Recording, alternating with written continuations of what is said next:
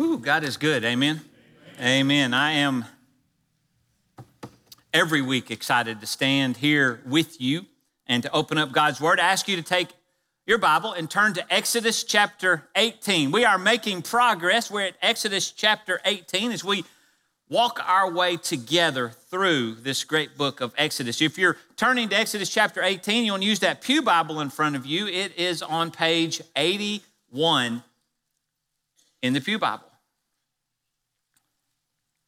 I have a tub at my home, and so many of you are going to line up to want to fix what I'm getting ready to talk about. It's okay. I had a lot of people when I talked 2 or 3 weeks ago about my flat tire. They're going, Jeff, did you really have a flat tire? I said, yes. I kept that flat tire for 2 days because I couldn't find a place to change it. So it's not just an example that I'm using. These are real life things. I think that's the only way that I know how to process what God is doing in my life is to use the things that he places around me. But I have a tub faucet that has a drip. Does anybody currently have something in your house that's dripping right now besides me? Okay. The rest of you, just keep an ear open, okay? And it's been there for a little while, and every time someone stays with us, you see this place where this tub is, it's upstairs. It's not a bathroom that we use very often. But every time we've had people come and stay with us, and we've had 3 different sets of people stay with us over the last 6 weeks or so, they will routinely come down and go, did you know that you have a faucet that's dripping? And I go, yes, I do. And I just keep meaning to get to that. So, did you know that a faucet that drips once per second will drip 31,536,000 times in a year? Now, my very scientific research tells me that about 10,000 drips equals a gallon. That would mean that a small leak, one that drips 1 drop every second, 24 hours a day for a year, would waste about 3,154 gallons of water, or 9 gallons of water every single day.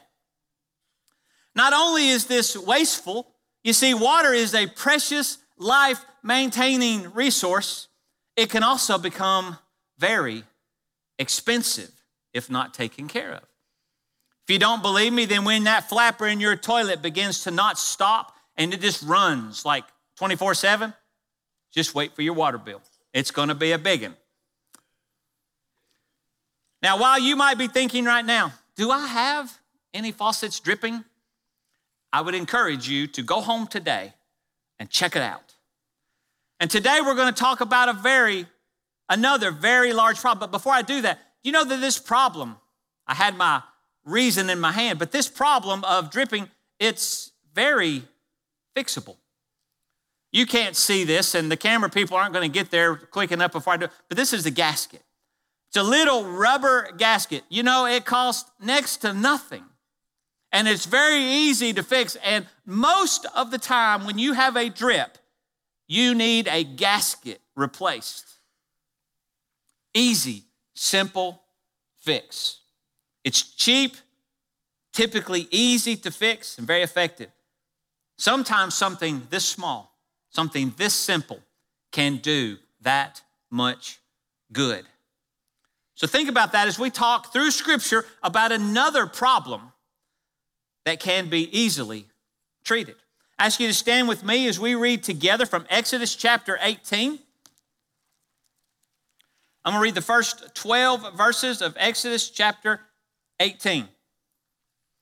It says, and Jethro, the priest of Midian, Moses' father-in-law, heard all that God had done for Moses and for Israel, his people, that the Lord had brought Israel out of Egypt. Then Jethro, Moses' father-in-law, took Zipporah, Moses' wife, after he had sent her back with her 2 sons, of whom the name of one was Gershom, for he said, I have been a stranger in a foreign land.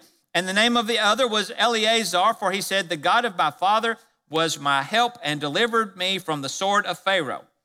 And Jethro, Moses' father-in-law, came with his sons and his wife to Moses in the wilderness, where he was encamped at the mountain of God. Now when Now he had said to Moses, I, your father-in-law Jethro, am coming to you with your wife and her 2 sons with her. So Moses went out to meet his father-in-law, bowed down and kissed him, and they asked each other about their well-being, and then they went into the tent. And Moses told his father-in-law all that the Lord had done to Pharaoh and to the Egyptians for Israel's sake, all the hardship that had come upon them on the way, and how the Lord had delivered them. Then Jethro rejoiced for all the good which the Lord had done for Israel, whom he had delivered out of the hand of the Egyptians. And Jethro said, Blessed be the Lord, who has delivered you out of the hand of the Egyptians and out of the hand of Pharaoh, and who has delivered the people from under the hand of the Egyptians. Now I know that the Lord is greater than all the gods, for in the very thing in which they behaved proudly, he was above them. Then Jethro, Moses' father-in-law, took a burnt offering and other sacrifices to offer to God. And Aaron came with all the elders of Israel to eat bread with Moses' father-in-law before God. Thank you. You may be seated. Keep your scripture open. Now let me give you a quick summary of what's happening here, because in verses 1 through 6, the summary is pretty quick. Today, Jethro, Moses' father-in-law, as you haven't picked that up with the 4 times we've said it in those verses, returns. Now, we were introduced to Jethro in Exodus chapter 2, verse 15. As you know, Moses, when he was guilty of murdering a man, went into the wilderness, helped these 7 sisters at the well who were being mistreated with the water. They went home and told their dad, Jethro, all about this man who helped them. He said, well, go back and bring him here. And they went back and they brought Moses back, and he became a part of their family for 40 years. Jethro had known Moses. And Zipporah, his daughter, became Moses' wife, and they had 2 sons, of which we see in Scripture right there, their names. And so we have known Jethro for a while. Now, historical records are unclear. I dug a little bit this way and a little bit that way this week just to find out what I could about Jethro. And there's a lot of mixed results out there about Jethro. So I'm not going to claim that I know exactly all of this. I'm just going to stick to the Scripture at hand and walk through that. But historical records are unclear if Jethro was a priest of God or a priest of the Midian or the Midianites. Now, history shows that the people in Midian were not a God-following people. They were a Gentile people outside of the plan of God. So it makes reasonable sense to me, as God is moving in me as I'm reading and teaching me and challenging me, that there is a high chance that Jethro was a priest of Midian, and he therefore offered, and we'll get to some more information in a minute, he offered sacrifices to many, many gods, not just the true God that we know and are here today because we separate. So in today's terms, I don't know if Jethro is saved or not saved at the moment that we get to be reintroduced to him at this time. In Exodus chapter 4, we studied that Moses and Zipporah on their way back to Egypt ran into some difficulties, and it's at this time most people believe that Moses said, Zipporah, you take the boys and go back to live with your dad for a while. I'm going to go to Egypt, and we're going to work on this delivering the Israelites from Egypt thing, and then I will catch back up with you. So Moses comes before Pharaoh and delivers Israel from Egypt. Jethro, in these first 6 verses, is credited with doing 2 things. I just want to point that out to you. In verse 1, Jethro had heard all that God had done for Moses and for Israel. Now, Midian, which is where Moses ran to after the first 40 years in Egypt, then he was in the wilderness running for 40 years, and he ran to Midian. That's how he met Jethro and his wife-to-be and his grandchildren, or Jethro's grandchildren to come. Midian, based upon my very scientific ruler in the map that I have decided to use one single map for everything that I'm using. Midian and Egypt are about 250 miles apart. Midian is about 125 miles from where Israel currently is in their journey as they are nearing Mount Sinai. But Scripture says that Jethro had heard all about what God had done in Egypt. Church, I just think that's really cool. Here is a man that is 250 miles from where it happened, 125 miles from where the people are, but yet he has heard about what God has done. Now, we could talk about how that happened a number of different ways. I think one of the simplest ways in my mind to work it out is that Moses, because his family was in Midian, had continued to send text messages, FaceTime Zipporah and the boys and see them, or at least he had sent messengers to keep them updated with what's going on. That's one way. Or perhaps we already know that they have fought the battle with the Amalekites and they won that, and God's already told us in Scripture that that's going to echo through the area, that by the time the children of Israel get to the promised land, people are already going to be fearful of them, and we know it's true because when they get to Jericho, Scripture teaches that the people are already heard about God and know what he's doing. So I just think it's really cool that Jethro had heard all about God had done, and it's not through Zipporah, and it's not through his grandsons, and Moses, we know what Moses has been doing all the time, but word had gotten around. That means, church, somebody's talking. Somebody's talking about God. Somebody's taking the time to tell somebody else who told somebody else who told somebody else about the goodness of God. Amen? Someone is reporting about God. I just think it's really cool that Jethro had heard all of the good things that God had been doing. Number two, well, let me ask, before I go to number two, ask you this caveat. If the world only heard about God from your lips, they don't get the benefit of hearing from me. They don't get to be able to go online. They don't get to talk to anybody else. They just know what they know about who God is from your lips. What do they know about God? If you're not talking about the goodness of God, there's a great opportunity that there is somebody who does not know about the goodness of God. Now, the second thing Jethro is credited with, look at verse 5. It says, Jethro had told Moses he is bringing his family to him in the wilderness. Again, this is where the messenger thing is reinforced because Jethro told somebody to go tell Moses that I'm going to meet you at Mount Sinai with your family. Reinforces the messenger process of going on. Now, speaking about the word messenger, this week I was a messenger. This week I attended the annual Southern Baptist Convention meetings in Nashville, Tennessee. They meet every year except last year. It's the 163rd year that they have met. I went to represent you. I wanted to learn about the gospel efforts of our entities. There are many entities that reside under the Southern Baptist Convention umbrella. I went to understand the issues that are impacting our denomination. I went to determine how we, First Baptist Church Shelbyville, can support, encourage, help, and lead in the efforts of our denomination. I will find ways in the days and the weeks ahead to inform you of the opportunities that I heard and what I think we can do. I probably will start with that 10 minutes I've been giving you free every Wednesday night. I'm probably going to start taking that minutes and giving you an update. But I will keep you informed as to what's going on. But this week I was a messenger, which means that do you know if you were not a messenger, you were not allowed to be in certain meetings and you were not allowed to vote on certain topics, on any topic actually, if you're not a messenger. They were really important about this. They said, sign in. I had signed in officially. I had a code. I could sign in to be a messenger. And then they give you this ballot, and you sign in on the ballot and said, don't lose that, because once you lose your ballots, we can't replace them. You don't have any impact unless you are a faithful messenger. Now, I'll tell you more about it, but I want to read one thing to you that's just stuck with me, because there were updates and updates. This is the book of reports. And for most people, including me at times, this is a very challenging book to read. Not because it's hard, but because it's just reports.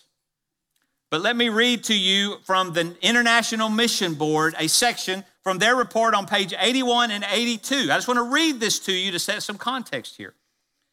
This is the president of the International Mission Board, Dr. Paul Chitwood, saying this. He says, as a result of your financial gifts and your unwavering prayer support, because you gave, because you prayed, because you sent your family and friends, it is my honor to report that 535,000 people heard a gospel witness last year from IMB missionaries. 89,325 people became believers committing to follow Jesus Christ as their Savior. 47,929 people followed through with believers' baptism. 12,368 new churches were planted in areas around the world. And it's reported that 174,393 people, non-missionaries, are in ongoing Bible study every single week because of the work of the International Mission Board. And it's 3,631 missionaries currently around the world. But here it goes. But while we rejoice in the advancement we have seen in the gospel, we are sobered by the reality that, catch this, church, 154,937 people die every day without Christ. That's one precious person every 2 seconds.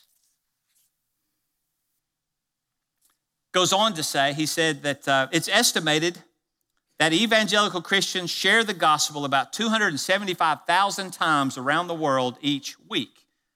But 215,000 people are born into this world every day.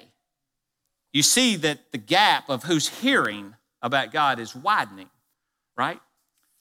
937 people die every single day. 2 people every second. Church, let that soak in for just a second. You ever played this game? 1 Mississippi, 2 Mississippi, 3 Mississippi, 4 Mississippi, 5 Mississippi. That's how we count in games, right? Because that's supposed to be seconds. Do you know that in the time it took me to count to 5 Mississippi, if this statistic is correct, and I believe that it is, 10 people died without Jesus. Just like that. Drip, drip, drip, drip. And if this were my house and my faucet, I've done nothing. Drip, drip, drip. Look at verse 7. Tells us that Jethro and the family arrived. Now, this is probably a huge family reunion time. But God's word in these verses focuses on Jethro and Moses. Verse 7 says that Moses goes out to meet Jethro, greeted him sincerely, and that they made small talk for a minute. So you notice how Scripture says they asked how each other was. You know, we get there, don't we? Isn't that how your conversations go? Hey, how are you? And then the conversations typically end. So many times you ask people, hey, how are you? But you don't even stop. You never even get to hear the answer that they would give you. Most people don't even give that answer because the words, how are you, have become just symbolic for, I don't care. I just walk past you. Hey, how are you? And you just keep on going. You guys know this is true. When somebody says, hey, how are you? You don't go, well, let me tell you. Because you know they're going to move on. And so we become this group of people in the world that feel like we're talking, but we're not saying anything. But this happens between Jethro and Moses in the beginning. I just thought it was awesome too. I just want to catch you, make sure you don't miss this. God, in his infinite knowledge and sovereignty, brought us to this passage on Father's Day. I just want us, don't miss this.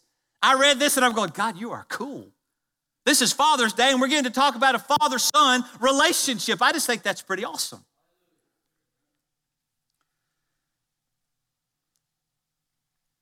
Hey, how you doing? Drip, drip, drip. But then Moses, catch this, verse 8. Moses told Jethro all that the Lord had done. Now, Scripture's already told us that Jethro had heard all that the Lord had done. Moses said, I don't care. I'm going to be faithful to tell him all that the Lord has done. I tell you, I believe 100% certainty that I am able to stand straight before you right now without feeling any pain right now because God gave me the grace this morning so that I would stand here this morning and tell you all that God had done. I believe that. I almost missed that this morning. And then God said, don't you forget I did that. Tell people, tell people, tell people, Tell people. Doesn't matter if you think they've heard it or not. Tell people. And it says in verse 8 that Moses tells Jethro all that the Lord has done. Now, verse 8 says that this included what happened in Egypt. Boy, what a conversation they must have had. And what challenges they faced along the way. And you notice what Moses focused on? He could have said, Jethro, this is the most hard-headed group of people I have ever met in my life. Can I tell you how much they complain? Can I tell you how much they gripe? Can I tell you that nothing is good enough for them? Moses didn't do that. You know what Scripture said Moses did? He told his father-in-law all that God had done and how faithful God had been, both in Egypt and since. And do you know what? If we, the Rasnick family, or if we, the First Baptist family, or if we, the Southern Baptist Convention family, if we don't figure out how to get away from complaining and griping and sniping at each other and get back to what God has done, we will never see this world change for Jesus. Yes. It's an important thing, church. We've got to stop talking about the things that nobody cares about. We've got to make sure that we say, how are you, that we really care. And then we need to quickly get to the fact, can I tell you about what God has done? That's what we've been designed to do. Moses said, God's been faithful and he's delivered us. Now stop for just a moment. What has God done for you? I just gave myself a moment. I wrote these things down.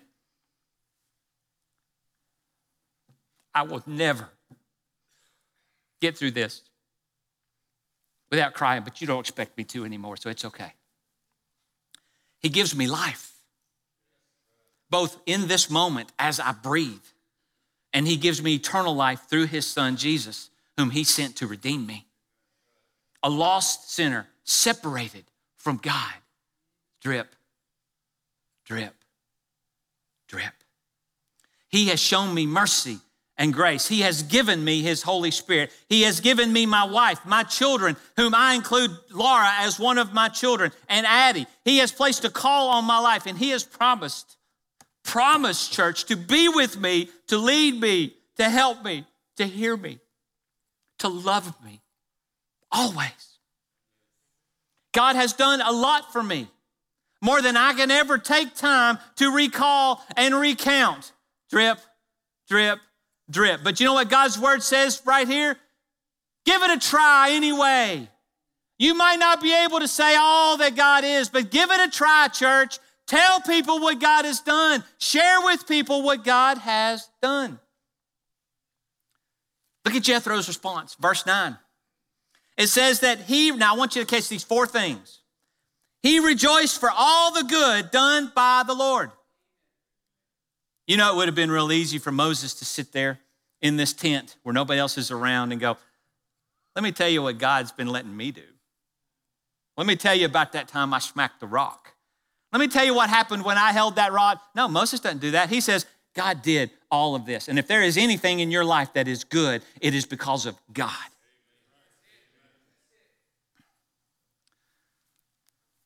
Jethro's response, he rejoiced for all the good done by the Lord. Recognition. You know, so many times we don't take time to recognize. It's one of the number one problems in workplaces these days is recognition.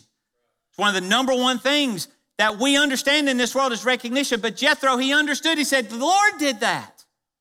Verse 10 said that because he recognized what the Lord had done, verse 10 says that he blessed the Lord. Church, that's praise.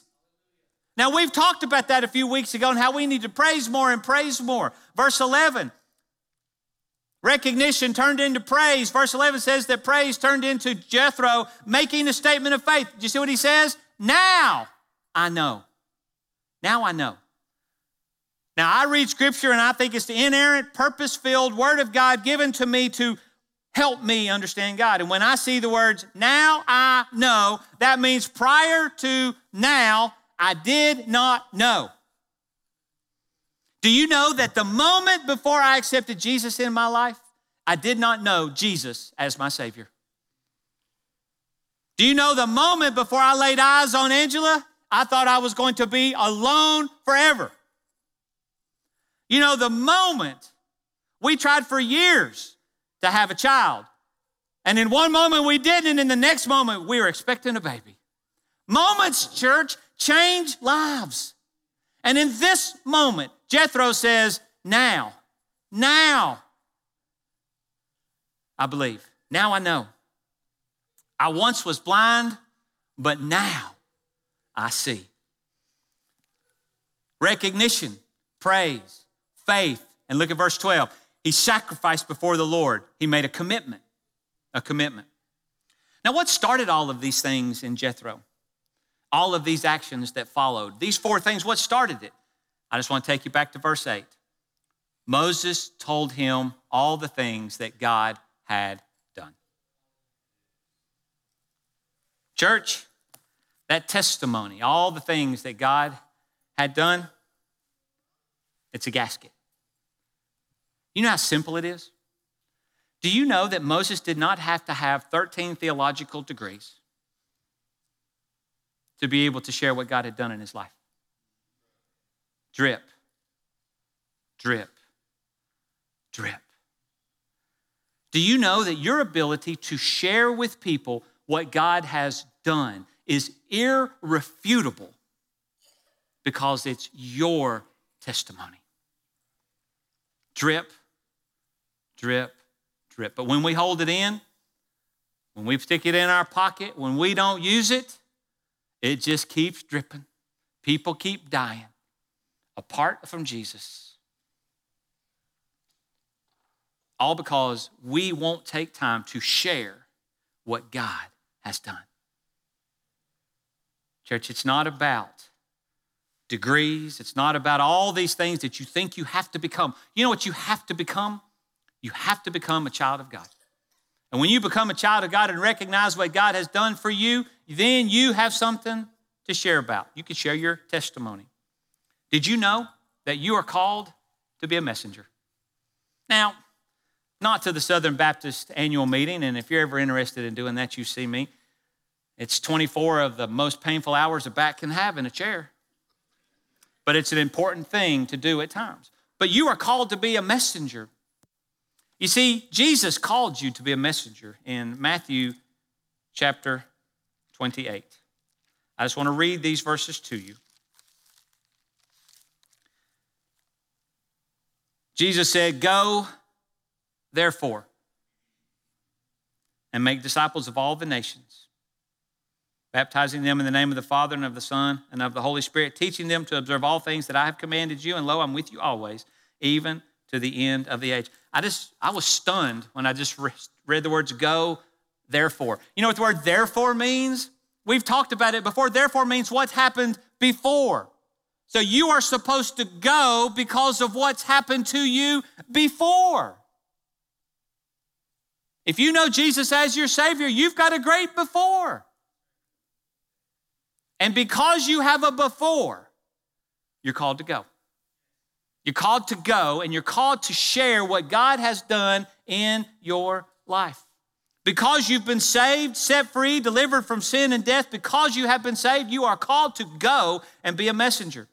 To tell others, God says, what I have done for you. Church, the Great Commission is not my responsibility. The Great Commission is your responsibility and my responsibility. Every single one of us are called to go, therefore. What are you investing your time in? Are you investing your time in sharing the gospel, being a messenger, or something else? Now, one of the things that the Southern Baptists just reaffirmed as we met together, and I think it's always great to reaffirm, that the Bible is the perfect, infallible, revealed Word of God and is intended to be the absolute authority in our lives. Church, if you don't believe that, you need to start doing some thinking. Let the Spirit of God, this Word of God is so important and valuable. It's also because the gospel is primary in the Word of God. From the beginning to the end, it's all about the gospel. Our call to the gospel as an individual, as a family, and as a church should drive everything we do, everything we plan, everything we give, everything we pray should be that. So I want to intentionally put you at a crossroads in your life. You know what a crossroad is, right? It's like a four-way stop, and you got to decide which way you're going to go. See, it was put to me earlier this week by one of the speakers. They said, is being a Christian a cultural thing for you? Something that you do that's an affinity group, that's where your friends are, that's what you like to do, that's what you're used to doing? Cultural thing? Or is being a Christian your identity? And it drives everything you do.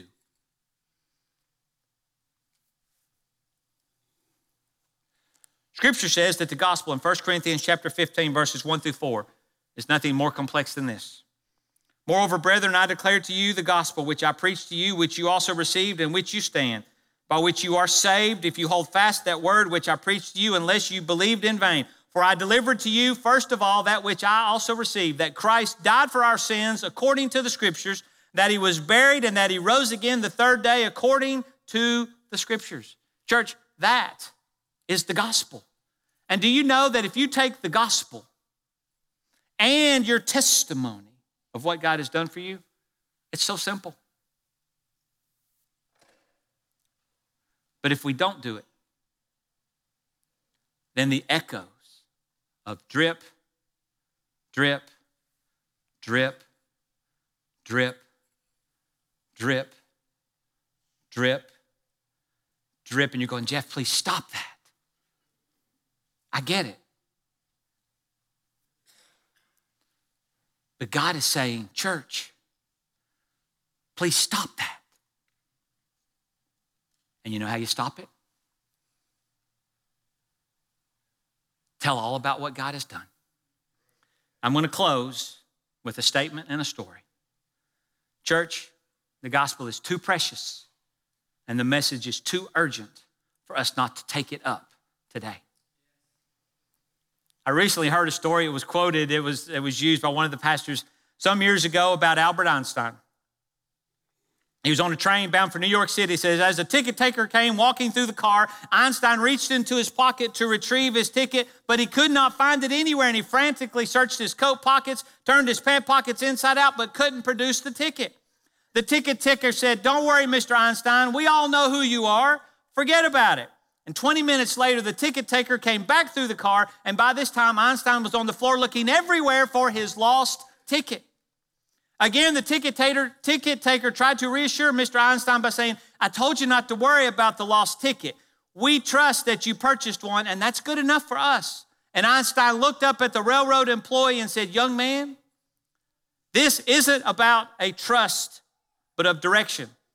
I need to find the ticket because I have forgotten where I am going. Church, have you forgotten where you're going?